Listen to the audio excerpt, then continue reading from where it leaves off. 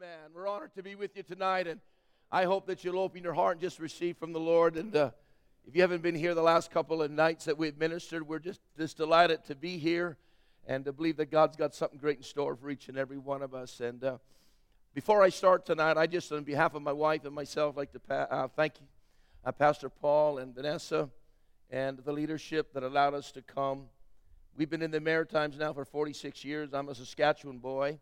I married a farm girl, and on our honeymoon was leaving Saskatchewan, coming to where we thought Canada never existed, into the Maritimes. And we thought her mom would phone us all the time, thought we'd be back within a year. Well, she gave up after a few years. We've been here 46 years, and God has given us a phenomenal ministry. Some of you might not know, but we started a church here, and it went beyond what I ever thought. Hundreds and hundreds of people come in. We just saw God do so many supernatural things. I'm a preacher's kid. My dad pastored churches, but every 6-7 years he had to change churches. God gave me the privilege. I only pastored one in my life. I was able to stay there for 38 years until God put another call on my life. I was sitting in a board meeting one night. Everything was going great, and I heard the Lord say, I'm asking you to give up the church because I want to send you to the churches to stir up something that the best is yet to come. Amen?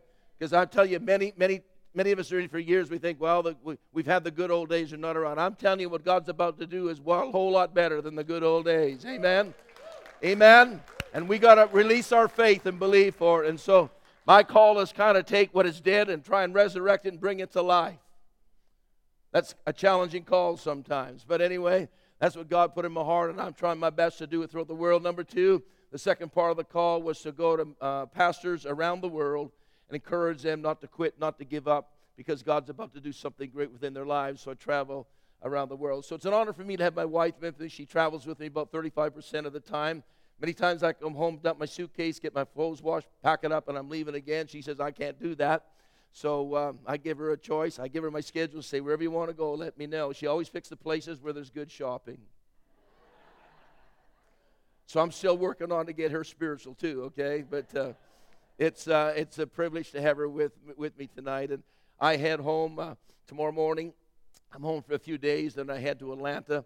I'm going to be at a youth conference. I still can't believe a 60-year-old guy is called to youth conferences. But I might be 68 years old of age, but I'm telling you, there's something in me that I still got some life. Amen? And I can still shout and whatever, and I tell you, no young buck is going to out-preach me. I don't care. I'm going to be like Caleb and Joshua. I'm going to take my mountain. I'm saying, you young guys, you take your own mountain. I'm taking mine. I don't need your help. We're going to take and do something great for God. Amen? So that's what's in my spirit. God put it there, and I just can't let it out. Some people said, why don't you slow down? What does that mean? My wife's at me all the time. I'm always moving at a pace. I'm usually always pretty well the first to get on an airplane. I'm pretty well the first out of my seat when the plane stops, because I one that lives in a place that I can't stand lineups. I don't want to get on the plane and have to put my suitcase way at the back because someone took my spot up on top that I have to wait, So she says, you run over people. I said, no, I don't. I give them a split second to move. If they don't, I move.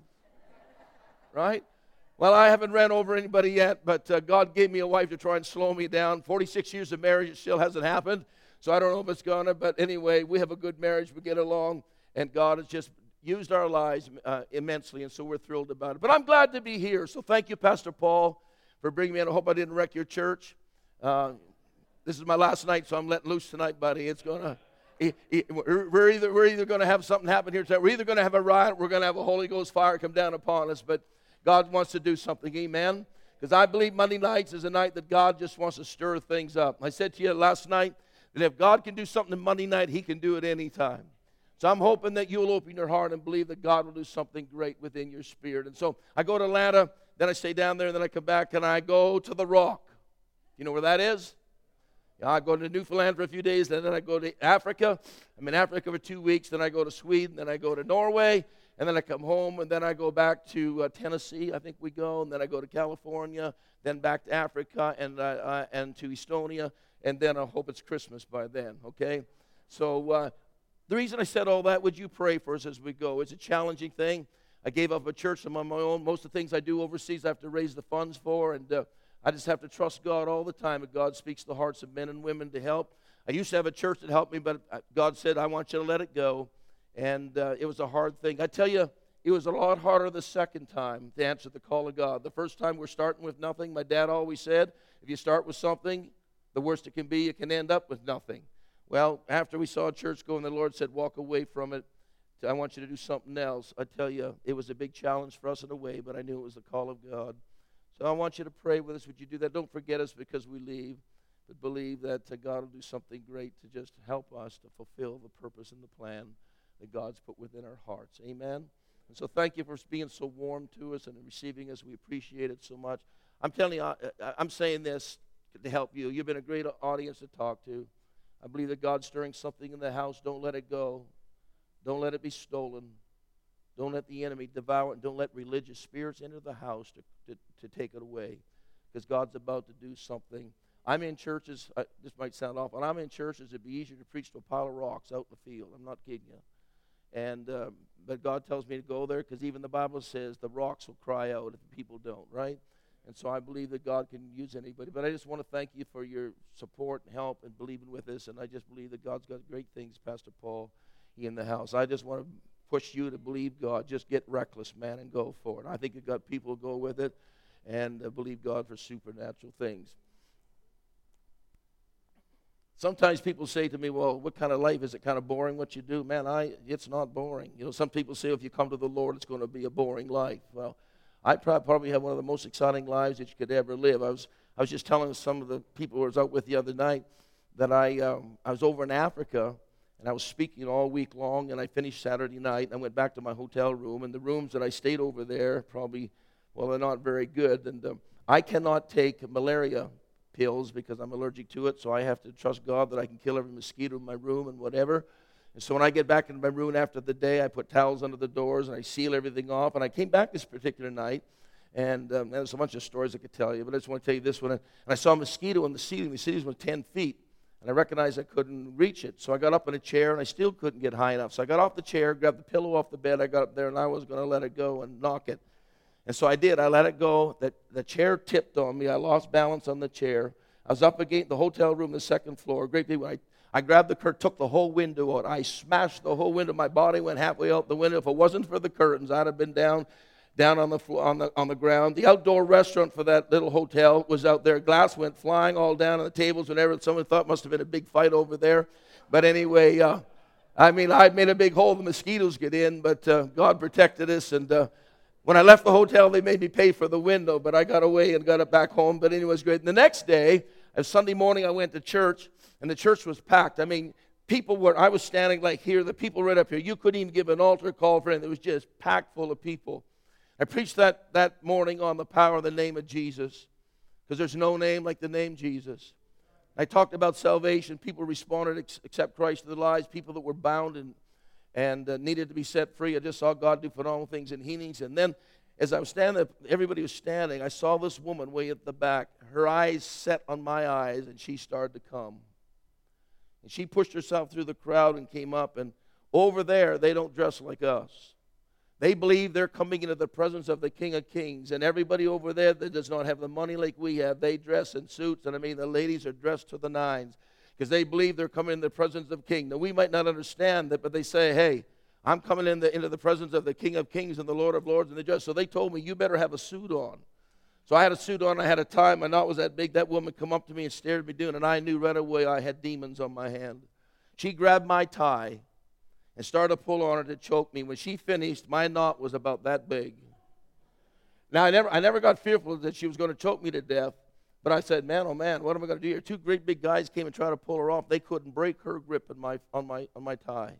And I just stood there, and you might not understand this, but I just said, in the name of Jesus Christ, I take authority over that spirit. You're broken in the name of Jesus. And I'm telling you, the power of God hit her. She went down the floor, and I watched those demons flow out of her, and that woman got up as a brand new person.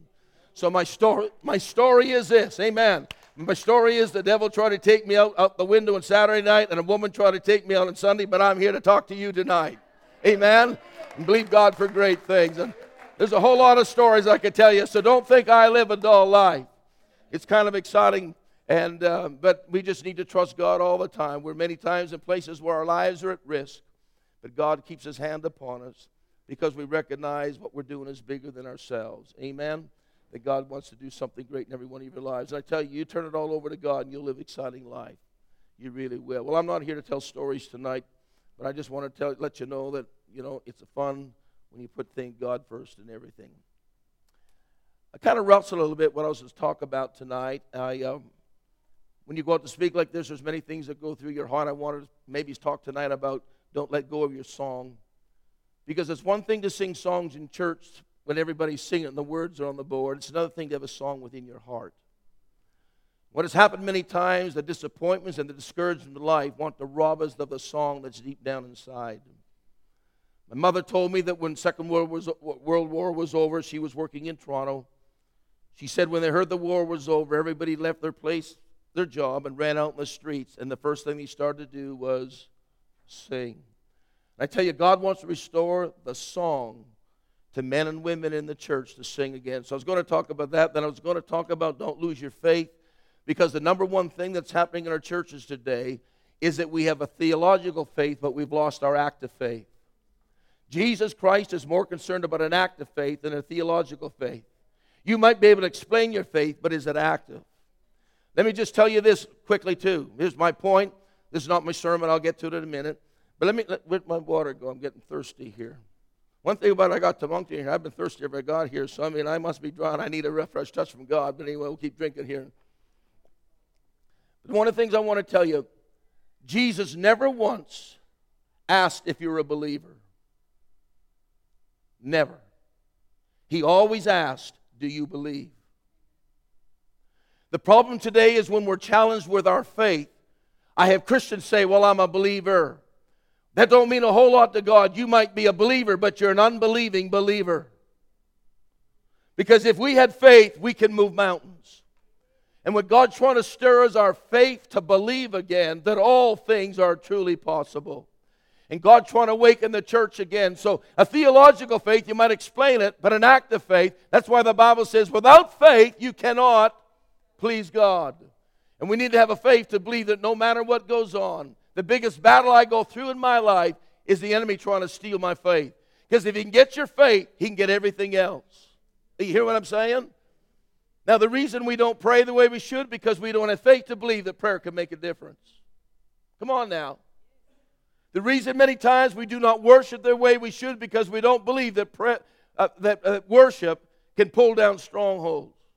The reason sometimes we struggle with our giving unto God is because we don't believe given it shall be given. It's all a faith issue. And the devil knows this, that if he can steal your faith, he knows he can get everything else. That's why we got to hold on to our faith. It's vitally important. And then I was going to talk tonight about don't lose your hope. Because we need to recognize we have faith and love, but we got to have a hope.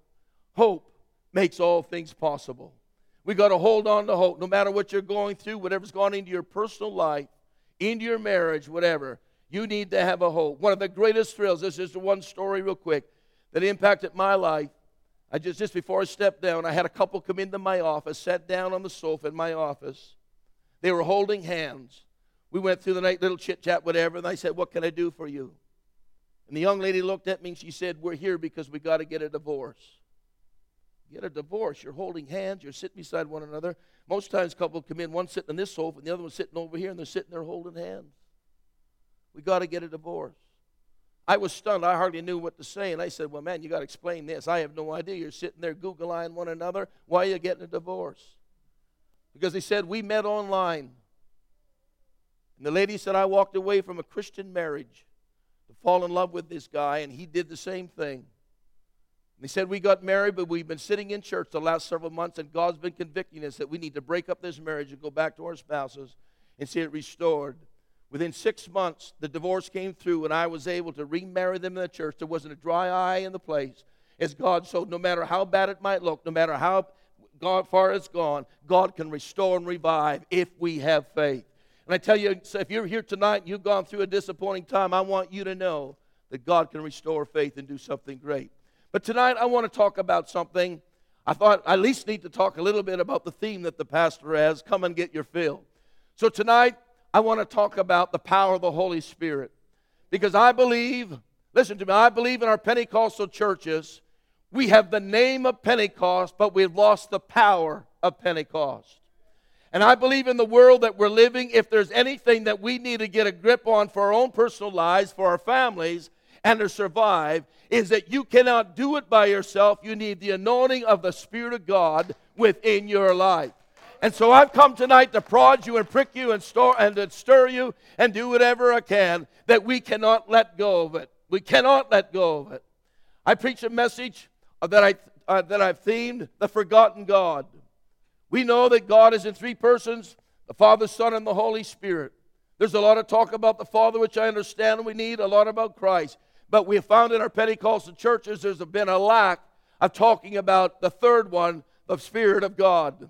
We need to recognize that He is not to be the forgotten God, because He's the one that gives the power and authority. And even Jesus said, I must return to heaven that I might send the helper. Basically, He's saying you can't survive without the helper within your life. I don't care what anybody says. They can have a whole bunch of words and cliches and whatever. You need the Holy Spirit in your life to live an overcoming life. Amen? And so I'm going to talk about it tonight. I'm going to come straight at you. Is that okay?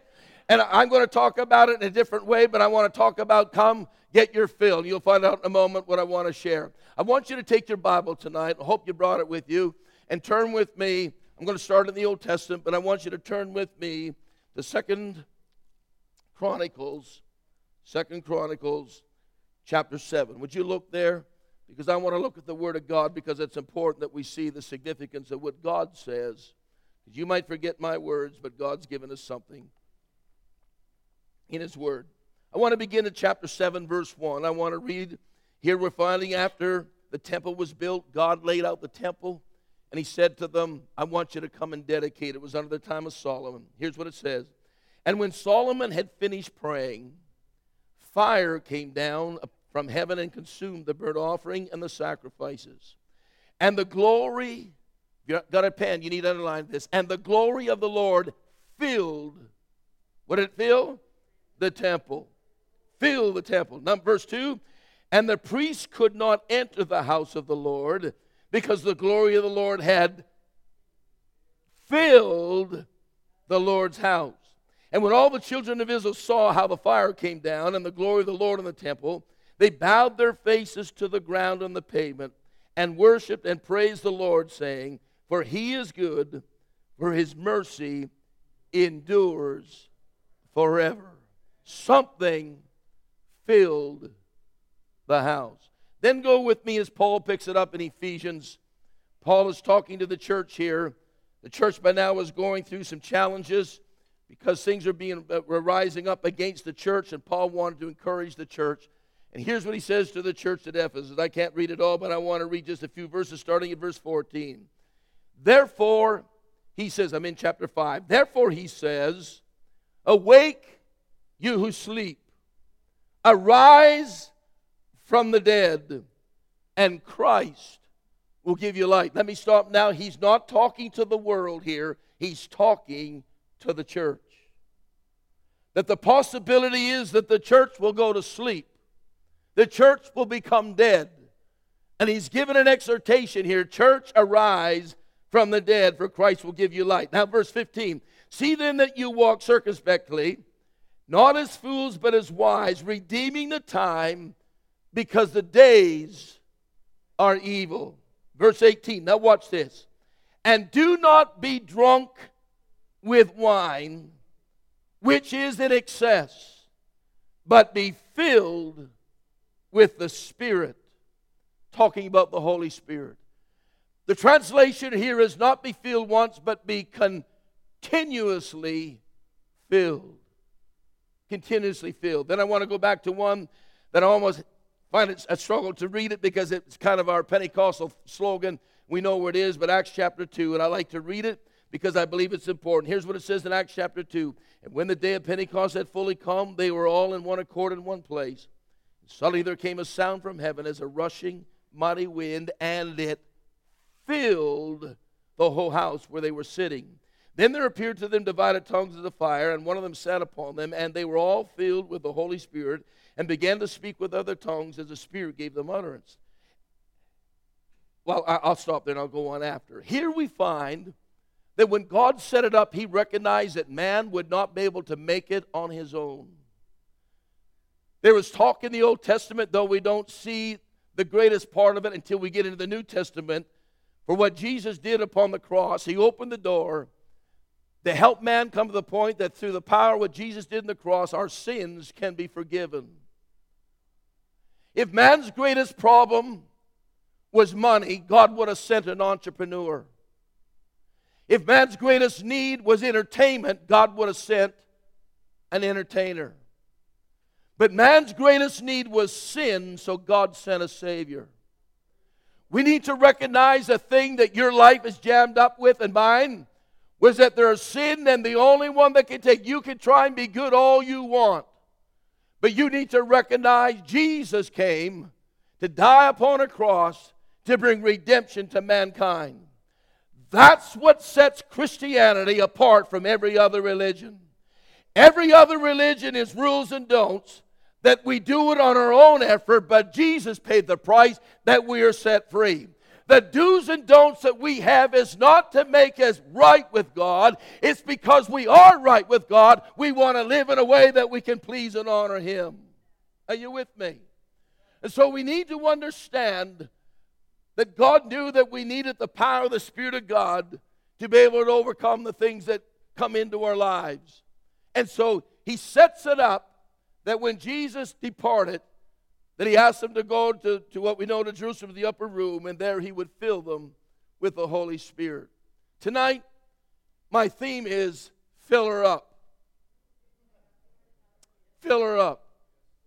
A while back, my wife and I were in Los Angeles, California. We were down there and we had a day that we had to ourselves. It was kind of a break day for us. And so we said, we rented a car and said, let's tour a little bit around the city. It was a wonderful day for Gloria and I just to share together. As we drove around in the car, seeing the different sights, we found that as the day was beginning to come to an end, we were downtown in probably an area that we shouldn't have been.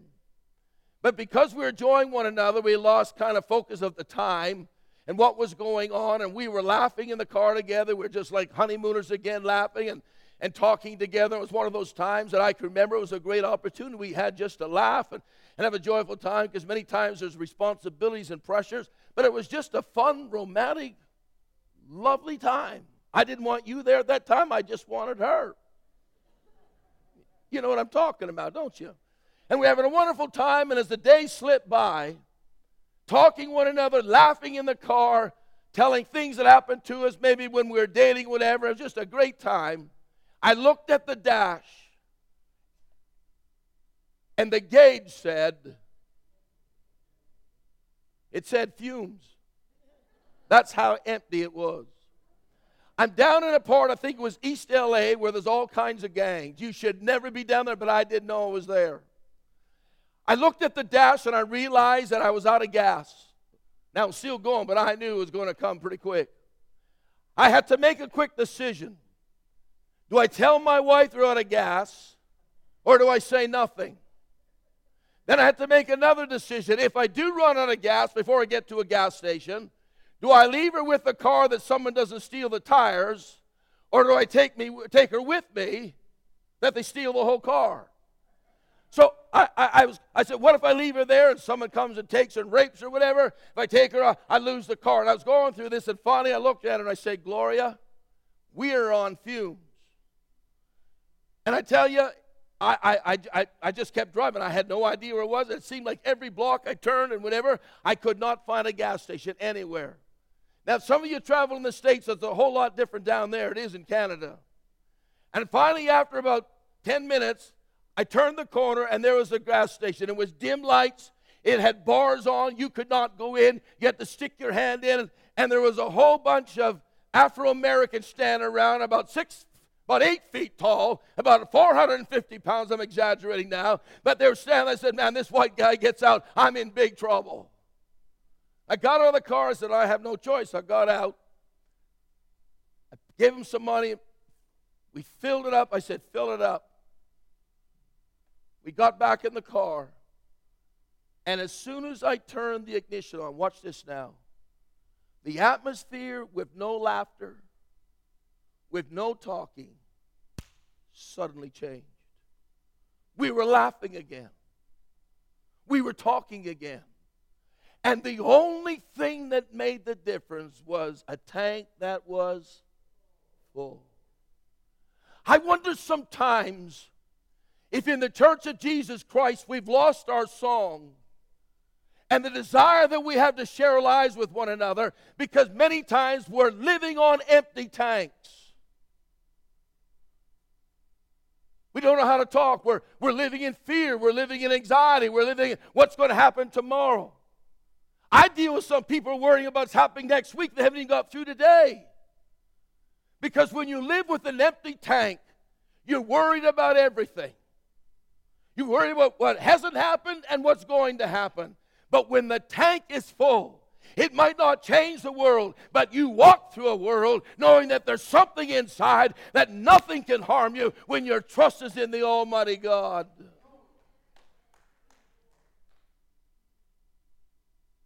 See, now we have self-serve. That takes away a little bit of it, but I remember one of the jobs I had when I was a teenager, I pumped gas. And I learned something, that people come in, and I loved it when they rolled down the window. That was before there was even electric windows. But they rolled down the window, and I'm out in the heat, and the guy looks at me and says, "Fill her up!"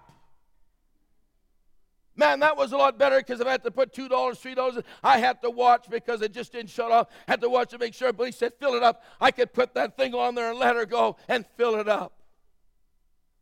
When I was dating my wife, we didn't have a whole lot of money, so I probably never filled the car up in my life. You drive in, put $1 in it, and you go cruising down the street. You have to come back in about a half hour, put another $1 in it, and you go cruise another half hour, come back, put another $1 in it, and keep going. Well, you might as well fill it up in the beginning because it took all your money. But I'm telling you, my friend, what God's looking for today is His church to rise up, and every individual say, "Lord, fill it up again.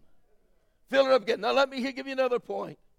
I have never seen anybody yet hesitate to go into a gas place and sit on the street and say, "I hope nobody sees me going in. This is embarrassing. So I'm going to fill it." Nobody does it. We drive up to the pumps, we stop the car and get out and say, "Fill her up."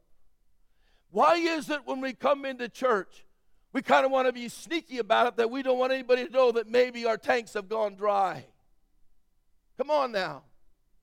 And we live in that dry state when a world is oppressing and pulling us into a culture that does want to do nothing else but to devour and destroy. If you're naive to think that the world's on your side, you better get your head straightened out. Everything is to suck life. To suck life. And the only way we're going to survive is by the power of the Spirit of God. And what God's looking for today in our Pentecostal churches and throughout the land, in every church, that we will come again and say, "Lord, fill it up. Fill it up." Most of us just want enough that we can get by. When God says, "I want to fill it up to overflowing," that supernatural things can happen in your life. So tonight, for the next few moments, I want to talk about filling it up, and I pray that God will stir something in your heart, that tonight you'll recognize that when God begins to fill it up, everything changes. Your marriage will change. Your life will change. Your testimony will change. And how you see the things of God will change when your tank is filled.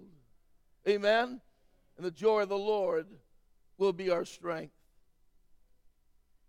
I want to start with this. I got to do this real quick because I got so many things I want to talk to you about this. But filling it up. Acts chapter 2 says that it filled the house.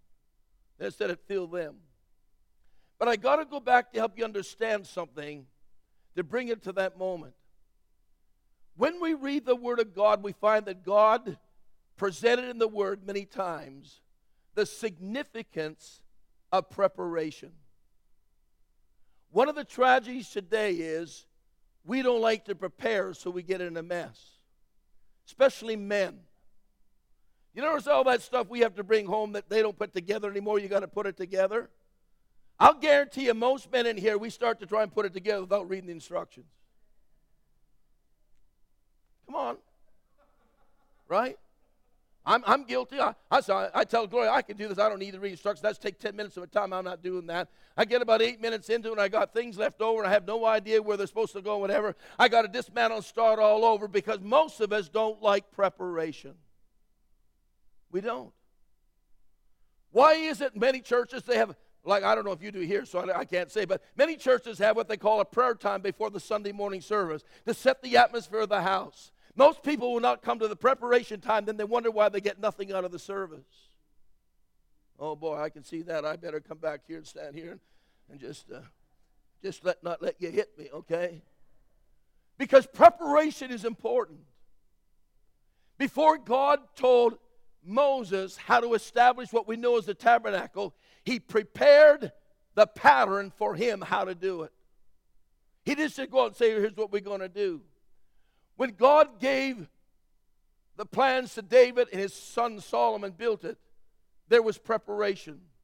They went to the people and said, let's bring our offerings. Let's bring what we need to make this happen. There was preparation. When he laid out how the sacrifices were being given to God, there was preparation. Preparation. Now watch this.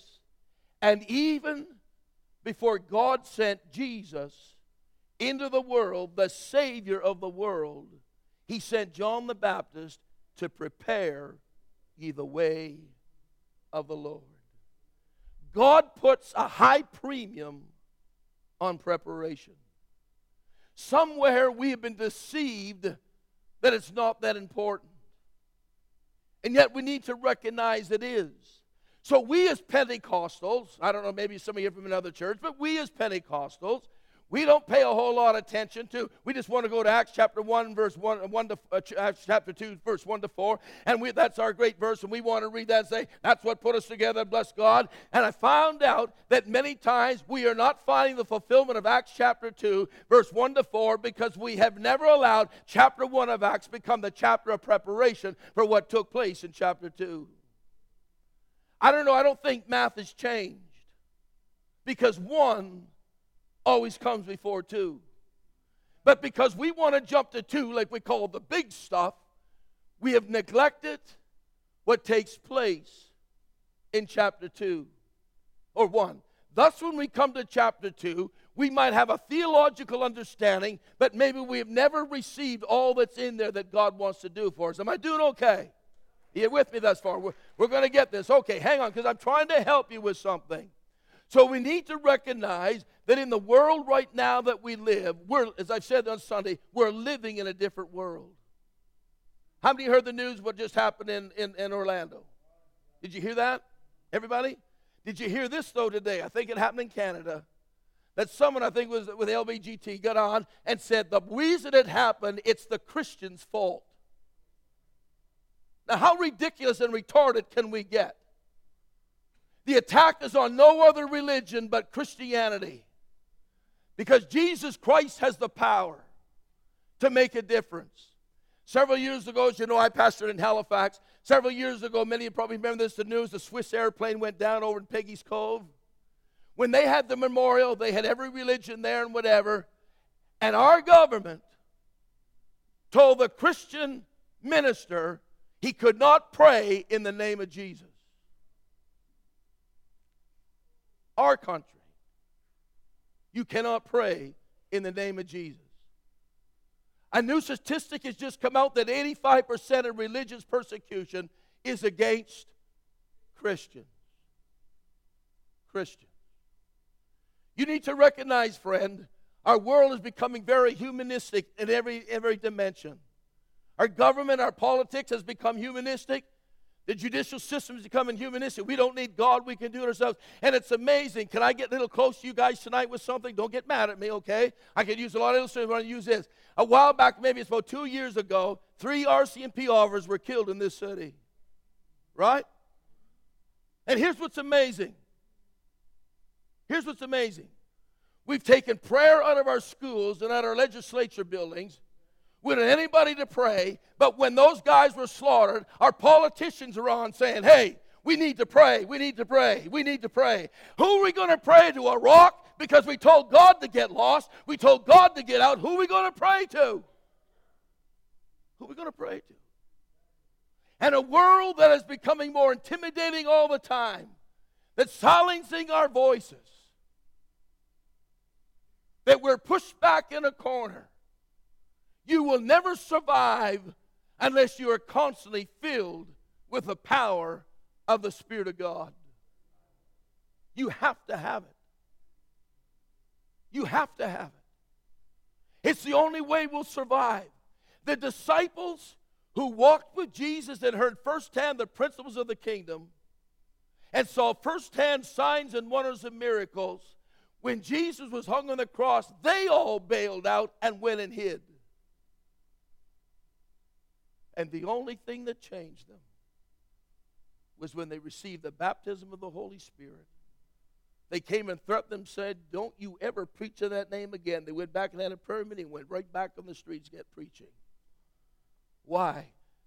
Because of the power of the Holy Spirit.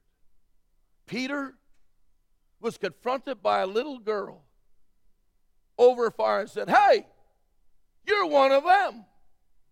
He denied Jesus 3 times, and the last time he took God's name in vain and cursed God.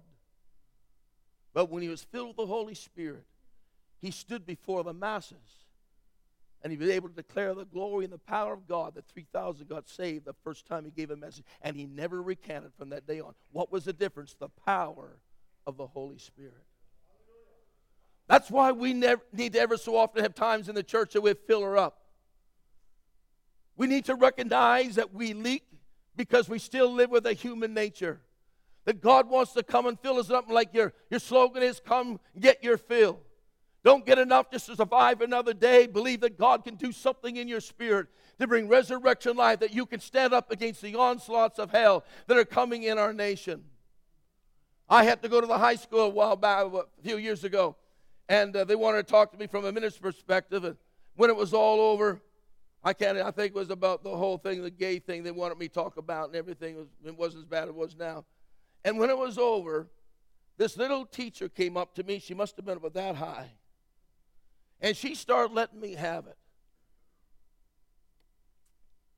And she had such a spirit, and I hate to admit this, but I have to tell you, I got intimidated. And I looked at her and I thought, I could grab her and put her on a coat hanger rack and hang her there. And yet there was a spirit that was coming out of her like a giant to silence my voice. Well, I kind of got my breath a second wind around and gave my 2 cents worth in there too. But what I'm trying to tell you, friend, I stood there with this little raunchy little woman standing there and feeling intimidated. I probably could have kicked her like a football and kicked her 45 feet. And yet I was intimidated.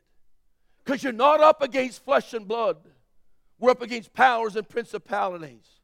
How are we going to stand for our kids? How are we going to stand when it's infiltrating our schools? How are we going to stand when laws are being changed that is going against everything that we stand for? That our forefathers came to this land called Canada because they were looking for freedom where they could worship and serve God. We're not trying to put our ways on people, but we're going to preach there's a way of deliverance and a power that can work in a person's life. You do not have to live in bondage, and we can be free. But how do we have a message if we don't have ourselves filled with the Spirit of God? Now, I'm going to be honest with you now. I don't care if I preach 3 points again tonight. I'm just going to talk to you. Even in my own church at home, I've been out of there now for 7 years, and other churches. When I said I was going to certain countries, I had to go to Turkey. I had to go into Ukraine when war was breaking out there. And I had people that say they're spirit-filled. A lot of them, my friends, look at me and say, why in the world would you want to go there and risk your life? I can't believe it. It's supposed to be people of faith. I'm not trying to do something stupid. But friend, if we go with God, God can make a way if we're filled with the Holy Spirit. We need to rise up and recognize that we're not to be belligerent, we're not to be ignorant, we're to be loving and kind. But at the same time, let's not swallow everything and give in everything, but believe that we can have a voice under the love of God, that we can penetrate and we can do something beyond what we can even imagine. Because if God's before us, who can stand against us? But we'll never do it without the Holy Spirit. So what am I saying? I'm saying that the Holy Spirit is not just an add-on to what we call the Trinity. The Holy Spirit was given to us that we would have authority and power, that we could stand up and do what we never thought we could do, speak when we thought we could never speak, have thoughts come that we never thought of. And there's been times I was preaching, and while it's coming to my mouth, I'm saying, where did that thought come from? I never heard that before. Because when the Holy Spirit's upon you, something will rise within you, and the floodgates will open, and God will do something great in the hearts of each and every one of us. He wants to rain down on us and do something in every one of our hearts. Amen? Because with the power of the Spirit, it changes everything.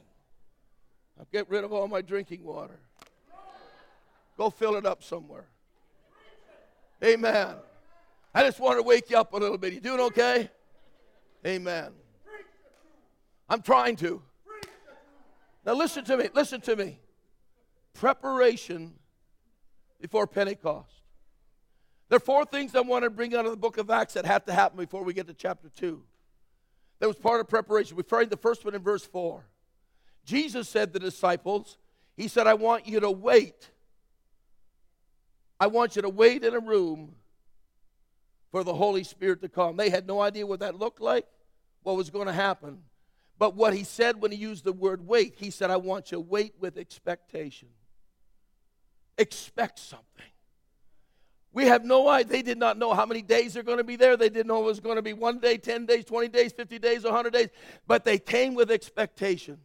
I'm trying to tell you tonight, I could preach a whole sermon this, but because I got to go and listen to me. God wants us to come into church if it's a Monday night or a Sunday with expectation. Don't you come in and say to the worship team, you better stir me up, or preacher, you better get a hold of me and stir me up. You need to come, thank you. You need to come with expectation. I come in, God's about to do something great. I'm ready. I can't wait to get on my feet. My hands are going up the air. I'm going to sing. I'm going to rejoice. I'm going to shout hallelujah. Why? Because I come with expectation. And when you come with expectation, you'll be amazed what God can do.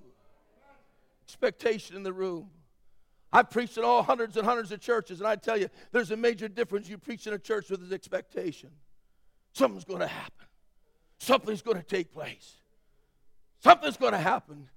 They weren't just hanging around in lazy boy chairs. They were waiting with expectation. I tell you, something great's going to happen. I'm here to tell you, in 2016, where everything seems to be on the skids, I serve a risen Savior who's in the world today. I serve a God who sent His Spirit, that no matter what they try and tell us, there's an anointing that can come upon us, that we can see the world turned around. Why? Because the best is yet to come. Because we have the power of the Holy Spirit that can make a difference. I'm trying to get down inside of you, to stir you up and shake you, to believe that this is our moment and our time, not to sit back and become dead, but become alive. The church outside, or not the church, but the people outside don't want to come and look at a dead church. They want to know there's something alive, and that what we have has transformed and changed our lives. That we get so excited about it that we cannot help but spread it, because there's a spirit of expectation. I came tonight with expectation. I gave my best yesterday, and I'll be honest with you, I was tired all day today. But I said, God, I'm not giving into that. I'm coming with expectation that you brought those people together on a Monday night, not just to be religious, but I have an expectation you want to do something to stir people's hearts and revive something in their spirits. Why? Because there's still a spirit of expectation that God wants to bring upon each and every one of us. Well, Pastor Ted, you don't know what I've gone through. Well, tooty toot toot.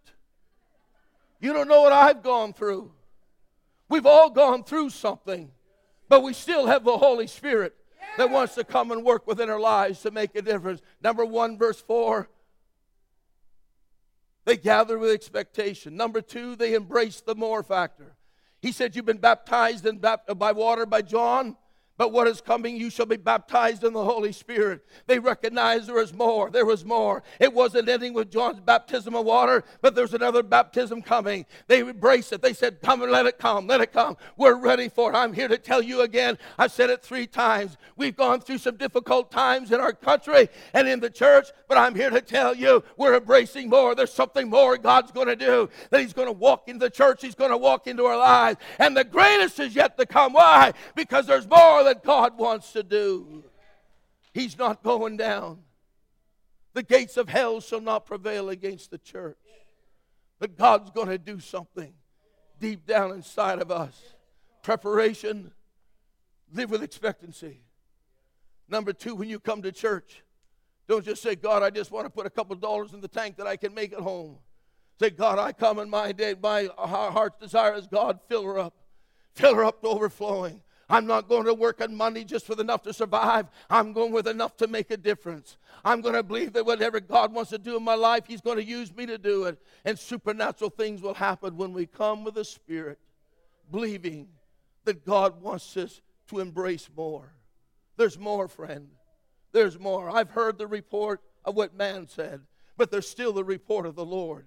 And the report of the Lord is something I'm going to do. And we got to get hold of it and believe it. Why? Because there's a city like Moncton that's waiting for someone to break out and say, hey, there's more than living in despair. There's more going home and saying, is this all there is? Because God wants to do something great in each and every one of our lives. Number 3, we find in verse 8, here's my word for it, because I believe it's important. You got to embrace the assignment. The assignment, listen to me now carefully. I love times when God blesses us. But that's not the assignment. The assignment is to go on into the whole world and preach the gospel. What's the gospel? Good news. God brings us to church to bless us that we can go to be a blessing.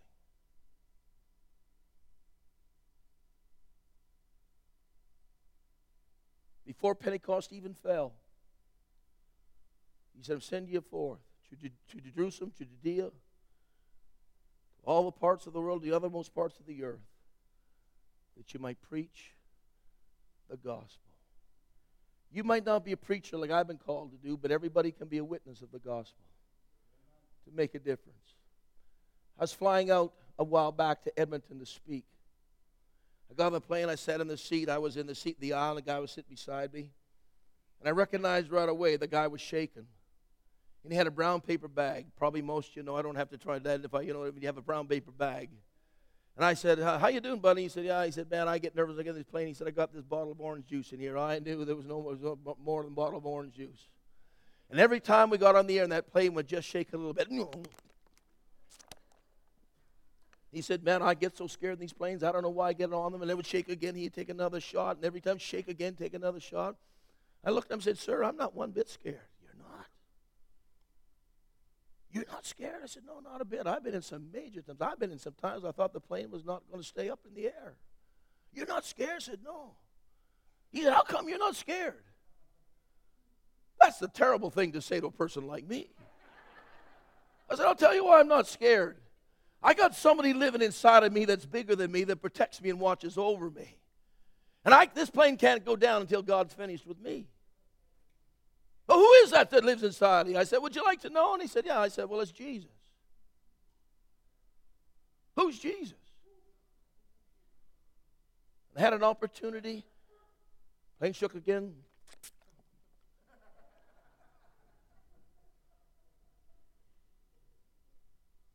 I began to talk to him about the power of Jesus. That man began to break. Right there in the plane, everybody around us, I was able to lead him to the Lord. And I'm telling you, friend, it's not because I'm so great. It's because of the power of the Spirit of God. We can make a difference in people's lives because God's anointed us. Amen? The fourth thing for preparation is invaluable for this church. It's for every church, but because I'm speaking, I'm going to speak to this church. I need 5 men to come up here right now. I need 5 guys real quick. Come on, 5. Don't be scared. I'm not going to do it. I want you to form a circle. You'll hold hands. Okay, just a big circle. Spread it out. Come in right in here like this. Now spread it out as far as you can. Okay, like that. Now let this go. No, hold on, you guys. Let this go. Okay. Just stay there. The fourth point of preparation for what's going to happen in Acts chapter 2 that I believe is probably one of the most significant things that God's trying to bring forth in every church, and I'm going to talk to this church tonight because I'm here and I want to talk and help you. The fourth one was someone had to complete the circle. Nobody ever talks about this. Somebody had to complete the circle. Why? Because the man that stood and filled this gap was Judas. there were 12, and he went out and betrayed Jesus, and when he saw what happened, he went out and committed suicide and killed himself. So there was a gap. And so starting, I think, in verse 14 or 15 of chapter 1, Peter says, the Bible prophesied in the Old Testament that it was going to happen, but that we have to choose another to take Peter's place. You with me thus far? We've got to choose another one. So they decided that they would pick amongst them two that they thought would fill the hole. So one's name was Matthias, and the other was Barsabas. And they cast lots in those days. They put it in a basket or whatever, and they cast lots, and the lot fell to Matthias. Now, in that room of 120, just like a church, there were some there that probably wanted Barsabas to take that position. We call it a deacon or an elder. But it fell to Matthias. And that crowd that wanted Barsabas could have said, well, my guy didn't get in, so I'm not going to cooperate.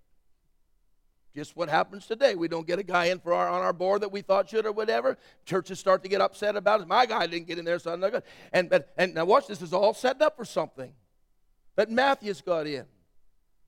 And all that Matthias did was come, and he was chosen to close the circle. Watch this now, close the circle. We never, just stay there. We never hear that he did anything great. We never hear he went to other parts of the world and spread the gospel. We never hear he became an evangelist. We never hear any great signs and wonders and miracles. We hear nothing about him. Nothing. He did nothing that we would think was great. And yet he did. He never started a church. He never became an evangelist. He never went like, was it Thomas Thomas, I think, went to India. He never did anything. All he did was this. But that was his call upon life. Because when he did this and closed the circle, we immediately enter into chapter 2, verse 1. And when the day of Pentecost had fully come, the word fully means there that the circle is tight again. Something has closed the circle that God can do something from heaven to penetrate the earth.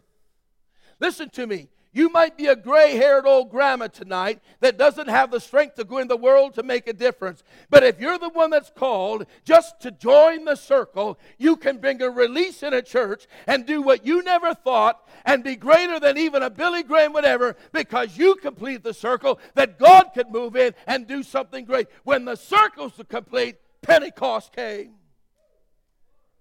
Pentecost came. Because somebody completed the circle. I wonder how many revivals are not happening in Moncton because God's waiting in different churches in the city for some person that thinks they're insignificant, has nothing really to give, that would come in prayer, just complete the circle, that heaven could open up and God could do something great. Are you with me? You could be that person. God could be waiting for you. You just come to your pastor and say, Pastor, I don't have a lot to give, but I'm just going to complete the circle that God's going to do something within our midst. Completing the circle. Completing the circle.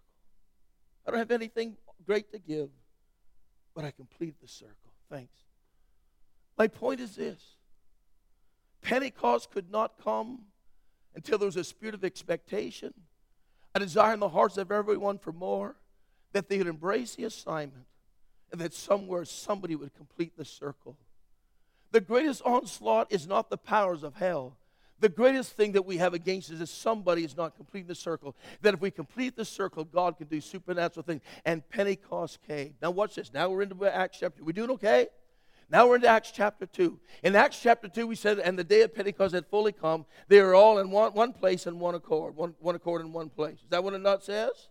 See, what we need to understand now, they're in one accord in one place. What got them in one accord in one place was that because they all had expectation, they all embraced the more factor. They said the assignment is to go in the world and make a difference, and they closed the circle that's now we're in unity. It can happen. As they closed the circle, the ones that went Barsabas said, it doesn't matter anymore. God put Matthias there, and we're getting on board, and we're going to put our weight behind, and we're going to go with it. It's going to have our finances. It's going to have our gifting. It's going to have everything we have that we can make a difference. Pentecost was fully come, they're all in one place and in one accord, or one accord in one place. Let me talk about that for a moment. One accord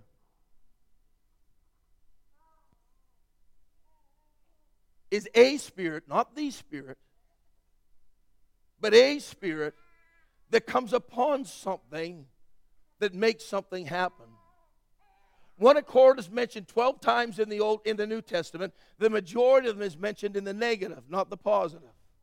Let me give you one real quick. When they went to stone Stephen, they stood around and he preached a strong message, and they said, and they all got in one accord to stone him. Let me illustrate how this. Anybody work for the post office? I hope not, because I might get stoned here myself tonight, okay? But have you ever noticed, I'll just use an illustration, you can have the best of neighbor that lives beside you and he works for the post office. Well, it could be anything else, but I'm using the post office. You would leave your house with him, he'll take care of everything and take care of your yard when you go on holidays, whatever. But you turn on the TV one night and you're shocked by what you see, because you see him on the evening news where he's on the picket line now, and someone's trying to cross the picket line, and this wonderful neighbor of yours is throwing bricks through windshields of trucks. And I can't. What's John doing? He's such a nice gentleman. What's he doing? What happened is he got in one accord with the Spirit. He's still a good neighbor, but he got in one accord with the Spirit. That's why when people get in gangs and do things they'll never do by themselves, they get into a spirit. And it says they're in one accord, but in this case, they got in one accord with a spirit that releases an energy surge which brought heaven into the earth. In one accord. They were all in one accord. The power of agreement. That we open ourselves and say, God, this is our moment.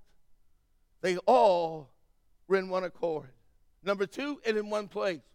When the Bible talks up here, at one place, it's not just talking about a geographical place, it's talking about another place. A place that maybe you and I identify with. Because I've had this happen many times when I counsel people. I say, well, what's going on? Well, they'll say, I'm at a place where I'm so discouraged and defeated, nothing's working out. I'm at a place where nothing happens good for me.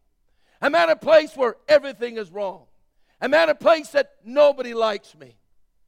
And what God was saying, that there's not only a spirit of one accord that can bring transformation, but we're in one place, and that 120 got in one accord and got in one place in total agreement, and when they got in agreement, there came an outpouring of the power of God where heaven came into the earth. Now watch this. I'm trying to go as fast as I can. We're doing okay? You guys need a soaking over here? I'm just kidding. I'm doing as fast as I can. Got them in one accord. We got them in one place. Now we find something happens. And there was a sound like a mighty rushing wind. Now watch this, watch this. And it filled the house. Now let me stop for a moment. Do you know what my problem is? I'm in a lot of churches where people want the house filled, that they have a good church, but they don't want to be filled themselves.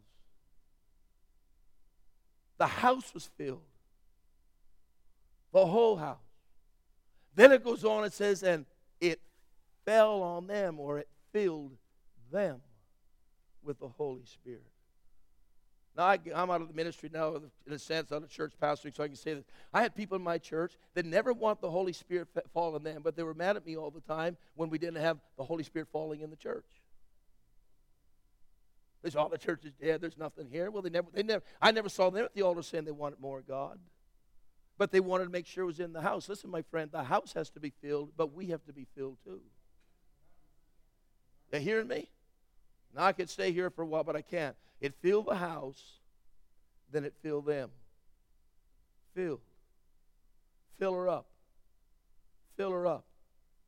He didn't say, I'm going to give you enough just to dabble do you. God wants to give you enough to make a difference. It filled the house, but it filled them.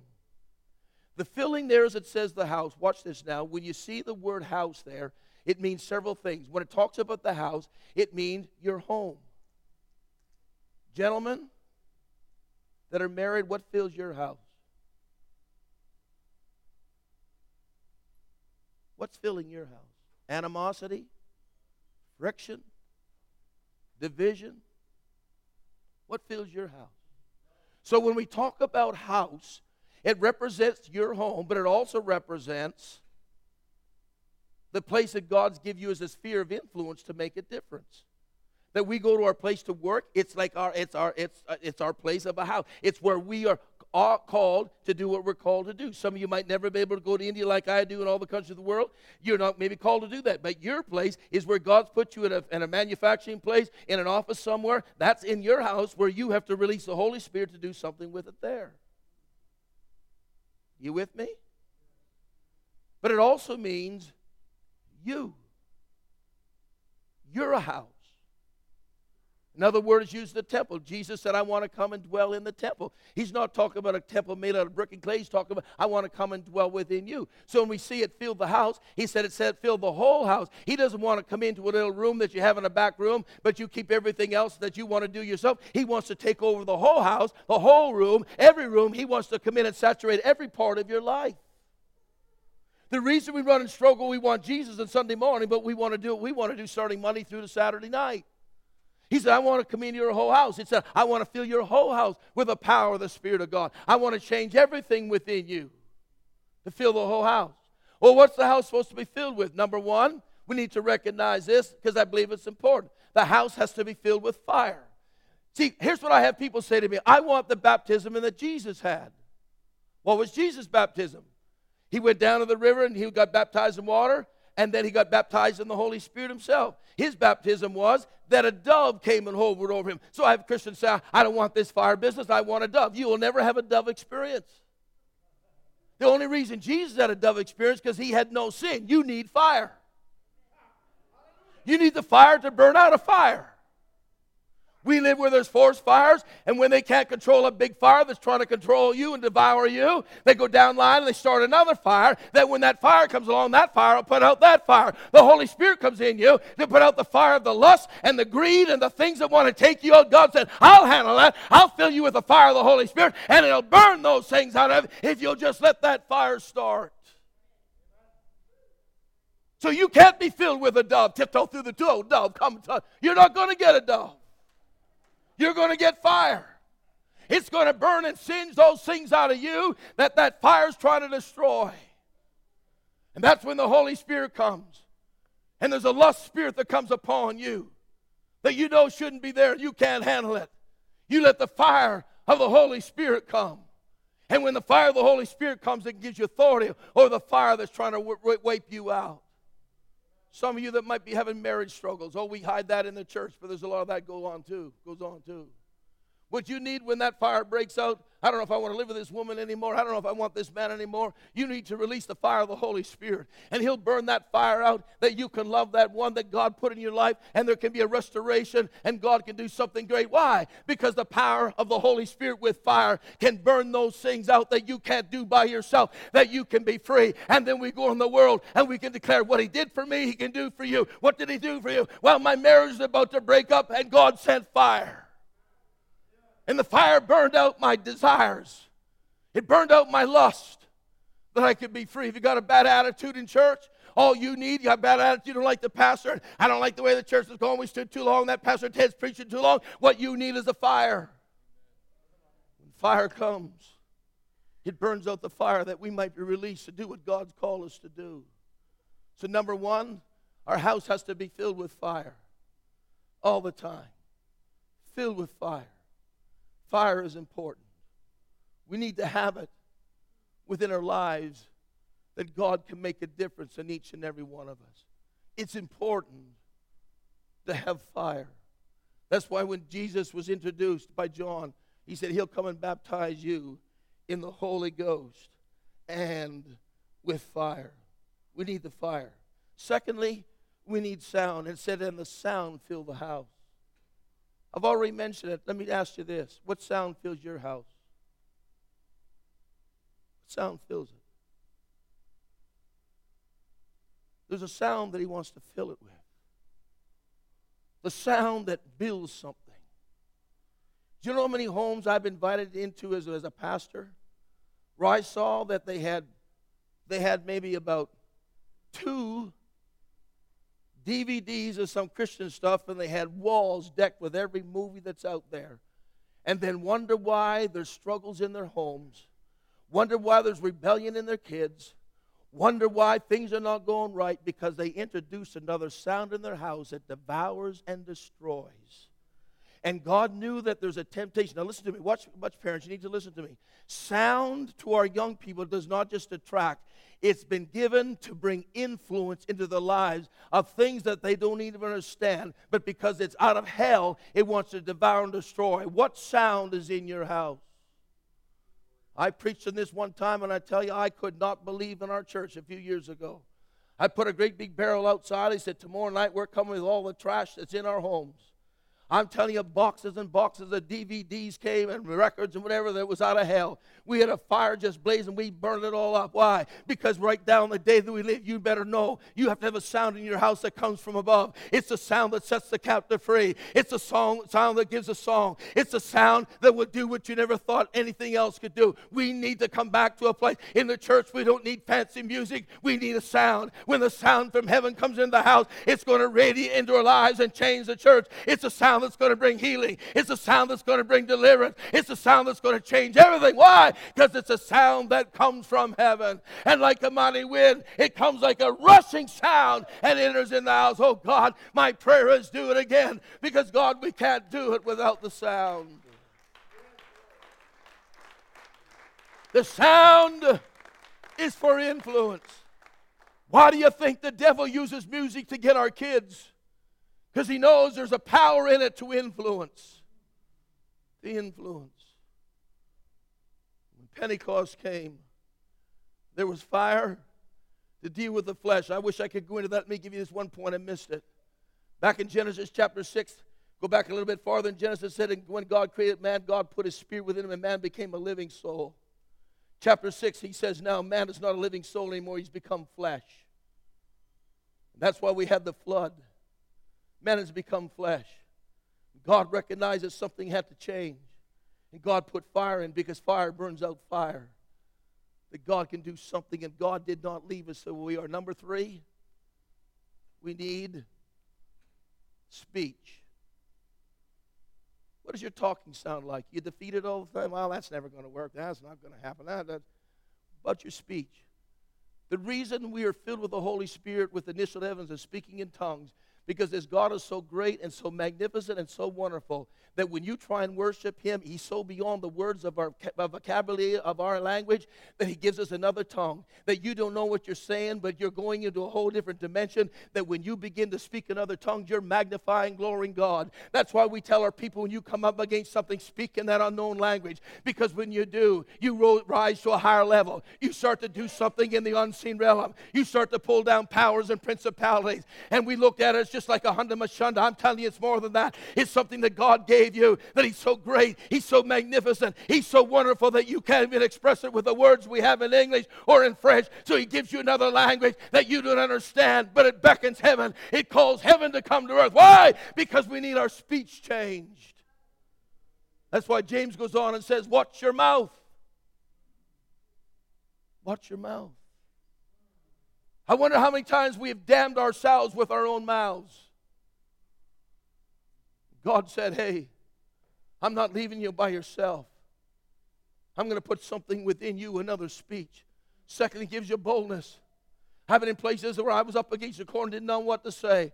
Number 1, you have another unknown language you can speak. Number 2, He'll put words in you that you stand up. I tell you, I've gone back home and said, where did all that come from? God put words in my mouth that I could go beyond the ordinary and speak into a situation that brought healing and deliverance. Why? Because when we trust in the Holy Spirit, we go beyond ourselves. We will never be able to stand up to the world and what it has money. I was just speaking in Las Vegas. I was invited to a church there. I walked down the strip as they put me in a hotel there, and I began to weep. I said, God, there's no way we can ever come. They have the best there. Whatever money can buy, it's the best.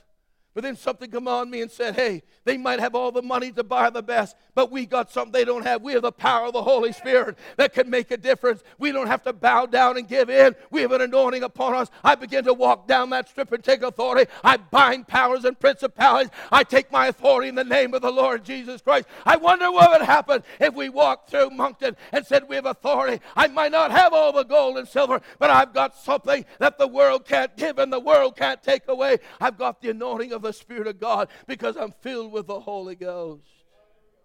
Makes a difference within my life. Friend, we can't sit and be Pentecost on the outside, now have it on the inside. We've got to believe that God wants to awaken something in our spirits. So we need fire. Oh God, we need fire. Let the fire come. Let it come. Burn things out. They're trying to burn us up, that we might be set free to the glory of God, to do great and mighty things. Because God wants to push you into a place where you can do great and mighty things for the glory of God. I'll close with this. I was speaking in Sweden. I had to catch a flight to go into Scotland. I was starting there. My wife was with me in this trip, and we flew into Edinburgh, and I had to go to Dundee to speak. We got in the car with the people that picked us up to take us to the city of Dundee. The first thing came out of the mouth of the driver from the church was, the Queen of England's coming to Dundee this afternoon. That didn't mean a lot to me. Who cares? But my wife, I got to see her. I got to see her. I said, Gloria, there'll be so many people downtown there that we'll never even get. I got to see her. I've seen her on TV. I just got to see her. And I said, oh, Lord. I had to, now I needed to have a Holy Ghost speech that I don't get out of control here, right? And she just kept at me. And so finally I said, okay, I'll go. I didn't want to go one little bit. Now, I'm not down the Queen, but that stuff doesn't thrill me one little bit. But anyway, she said, I got to see her. So I told the guy, well, let us off in the street. And he let us off, and the barricades were all up. She hadn't come yet. They're getting ready for it. And the crowd was probably back from the barricade from that wall to here. Wall to wall. All the way down both sides of the street. Both sides. And so we got there, and we stood there, and I recognized, man, we're not going to see a whole lot. Now, my wife is 5'1.5". If there's one thing I've heard my whole life, everywhere, it's in church, wherever we go, I can't see. I can't see. You have no idea how many times I've gone and sat down in a place and she'd sit down, I can't see. I'd have to get up and move to another place.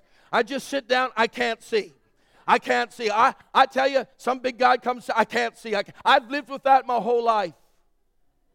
And so we got in the back of that line, waiting for the Queen to come, and she's standing there looking at me. I can't see. Well, what am I supposed to do about it? I can't see. There's no use being. I said, I told you that. We shouldn't have come. I can't see. I can't see. So come here, Glory. Help me out here. Come on. Come on. Come on. She's got high heels on tonight, so she's a little bit more than 5'1.5". But I can't see. Now, my personality is different than hers. And so I said, you stand in front of me and don't move until I tell you to move. So she stood in front of me, and I stood like this. And she's looking around everything, but I'm watching who's in front of me. And there was a lady standing in front of her. She had children. And she turned sideways to do something with the child and left me 6 inches, and I was up a little bit farther.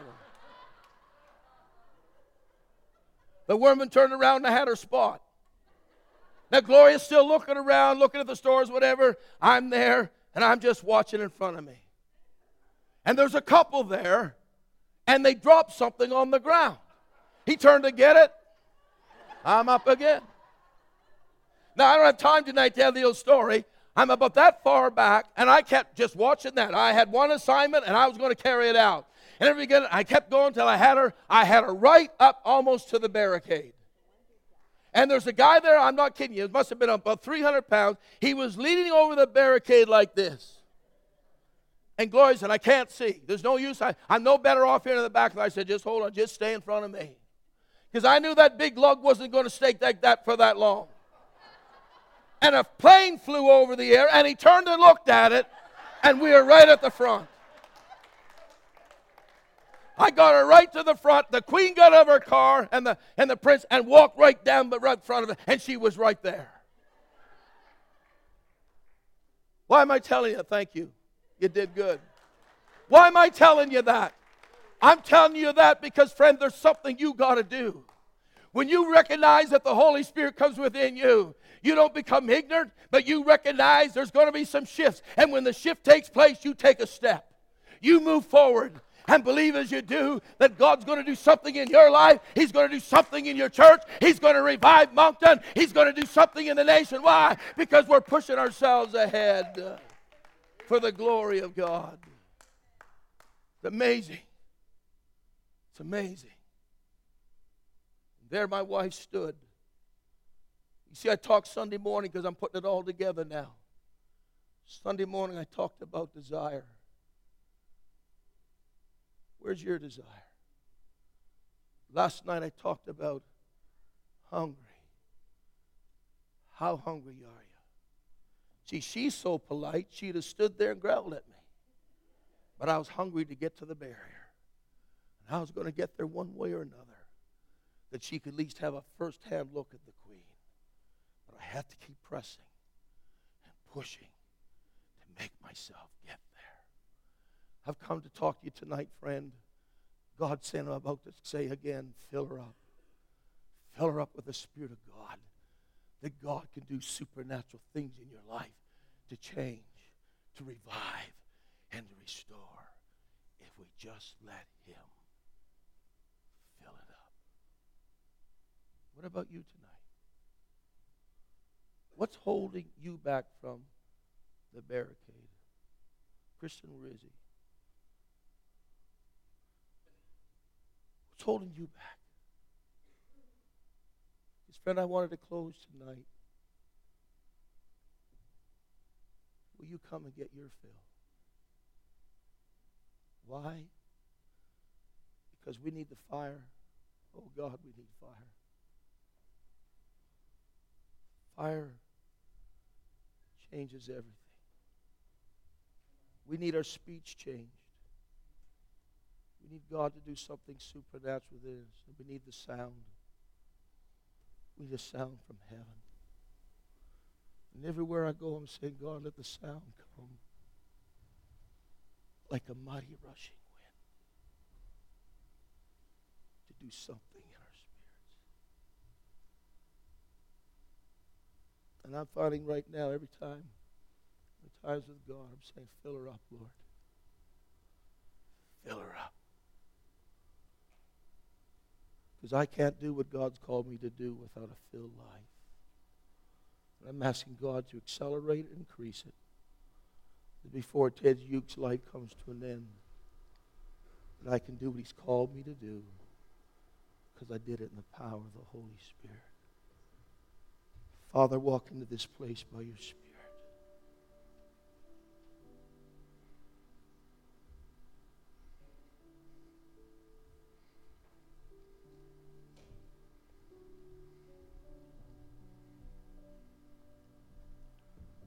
Come like a mighty wind.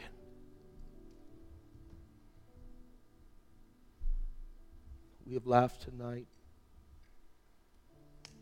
Maybe we've been sobered by things that privately go on in our own hearts. That we just accepted it, but tonight there's something I can change.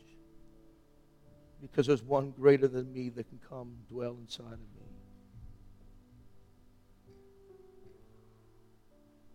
I hear a sound.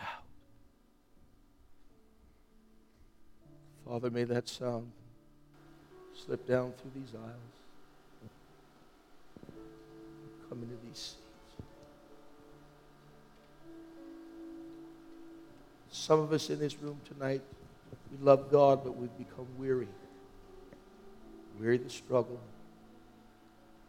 Weary of prayers that maybe have not been answered. Just weary.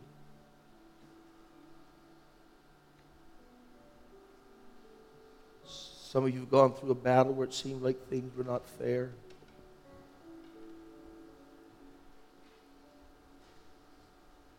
It's left you broken. In fact, it's even left you with words that I wonder if God really loves me and God wants to do something in my life, or He's just walking away from me.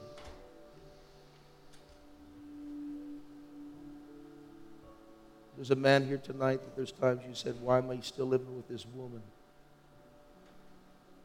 There's been temptations to bail out. God told me to tell you tonight you're still with her because God brought her into your life. And what you can't do, the Holy Spirit can.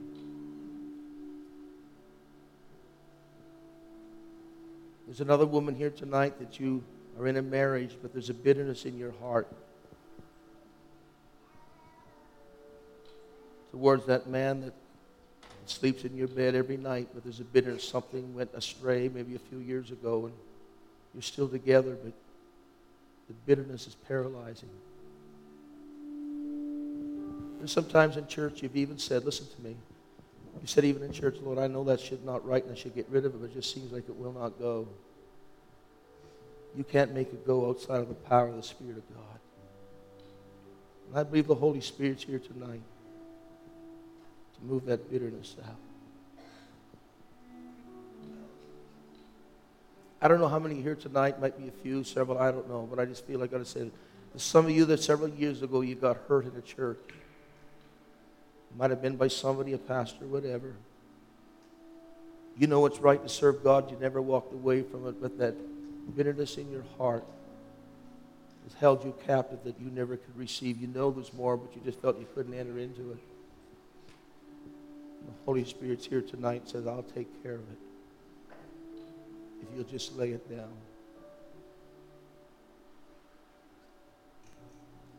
Some of you are hurt tonight because of a divorce that took place. You seem to come out of it on the bad side of it. God's saying, I want to bring my Spirit to bring healing and restoration in your life.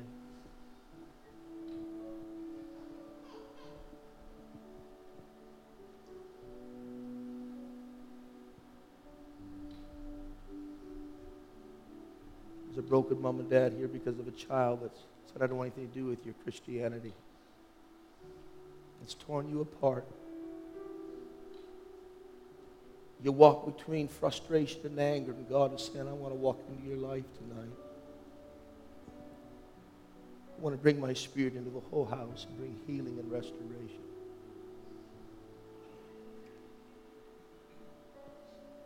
I could go on. There's probably a whole lot of things, but friend, we're closing tonight with what might not look like a triumphant time, because I know how to preach sermons that get us all shouting and hollering. But I want to leave Moncton that something happened in your life because of the Spirit of God.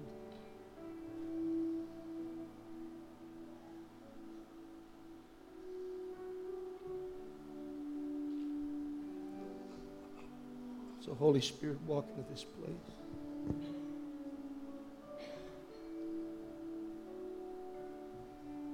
Give us the courage to be honest. Give us the strength to say we'll let go.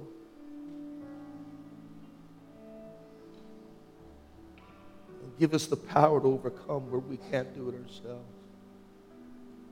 But whatever you do, Holy Spirit, don't let us leave this building the way we came in.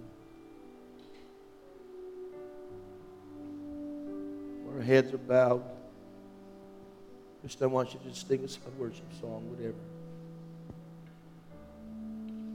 I'm not going to plead and beg. But friend, it's bigger than you. I'm going to ask you to get out of your seat. Just come to this front. You say, oh, Pastor Ted, why do I have to go to the front? Because it's a sign that you're desperate, you're willing to make a move. Jesus many times said, come. And if you come in your brokenness, in your hurt, from the balcony, from the lower auditorium, You say, well, I'm a deacon. I've been doing this in this all my life. That don't matter tonight. We're coming because we're saying, Lord, fill it up. Do something fresh within my spirit.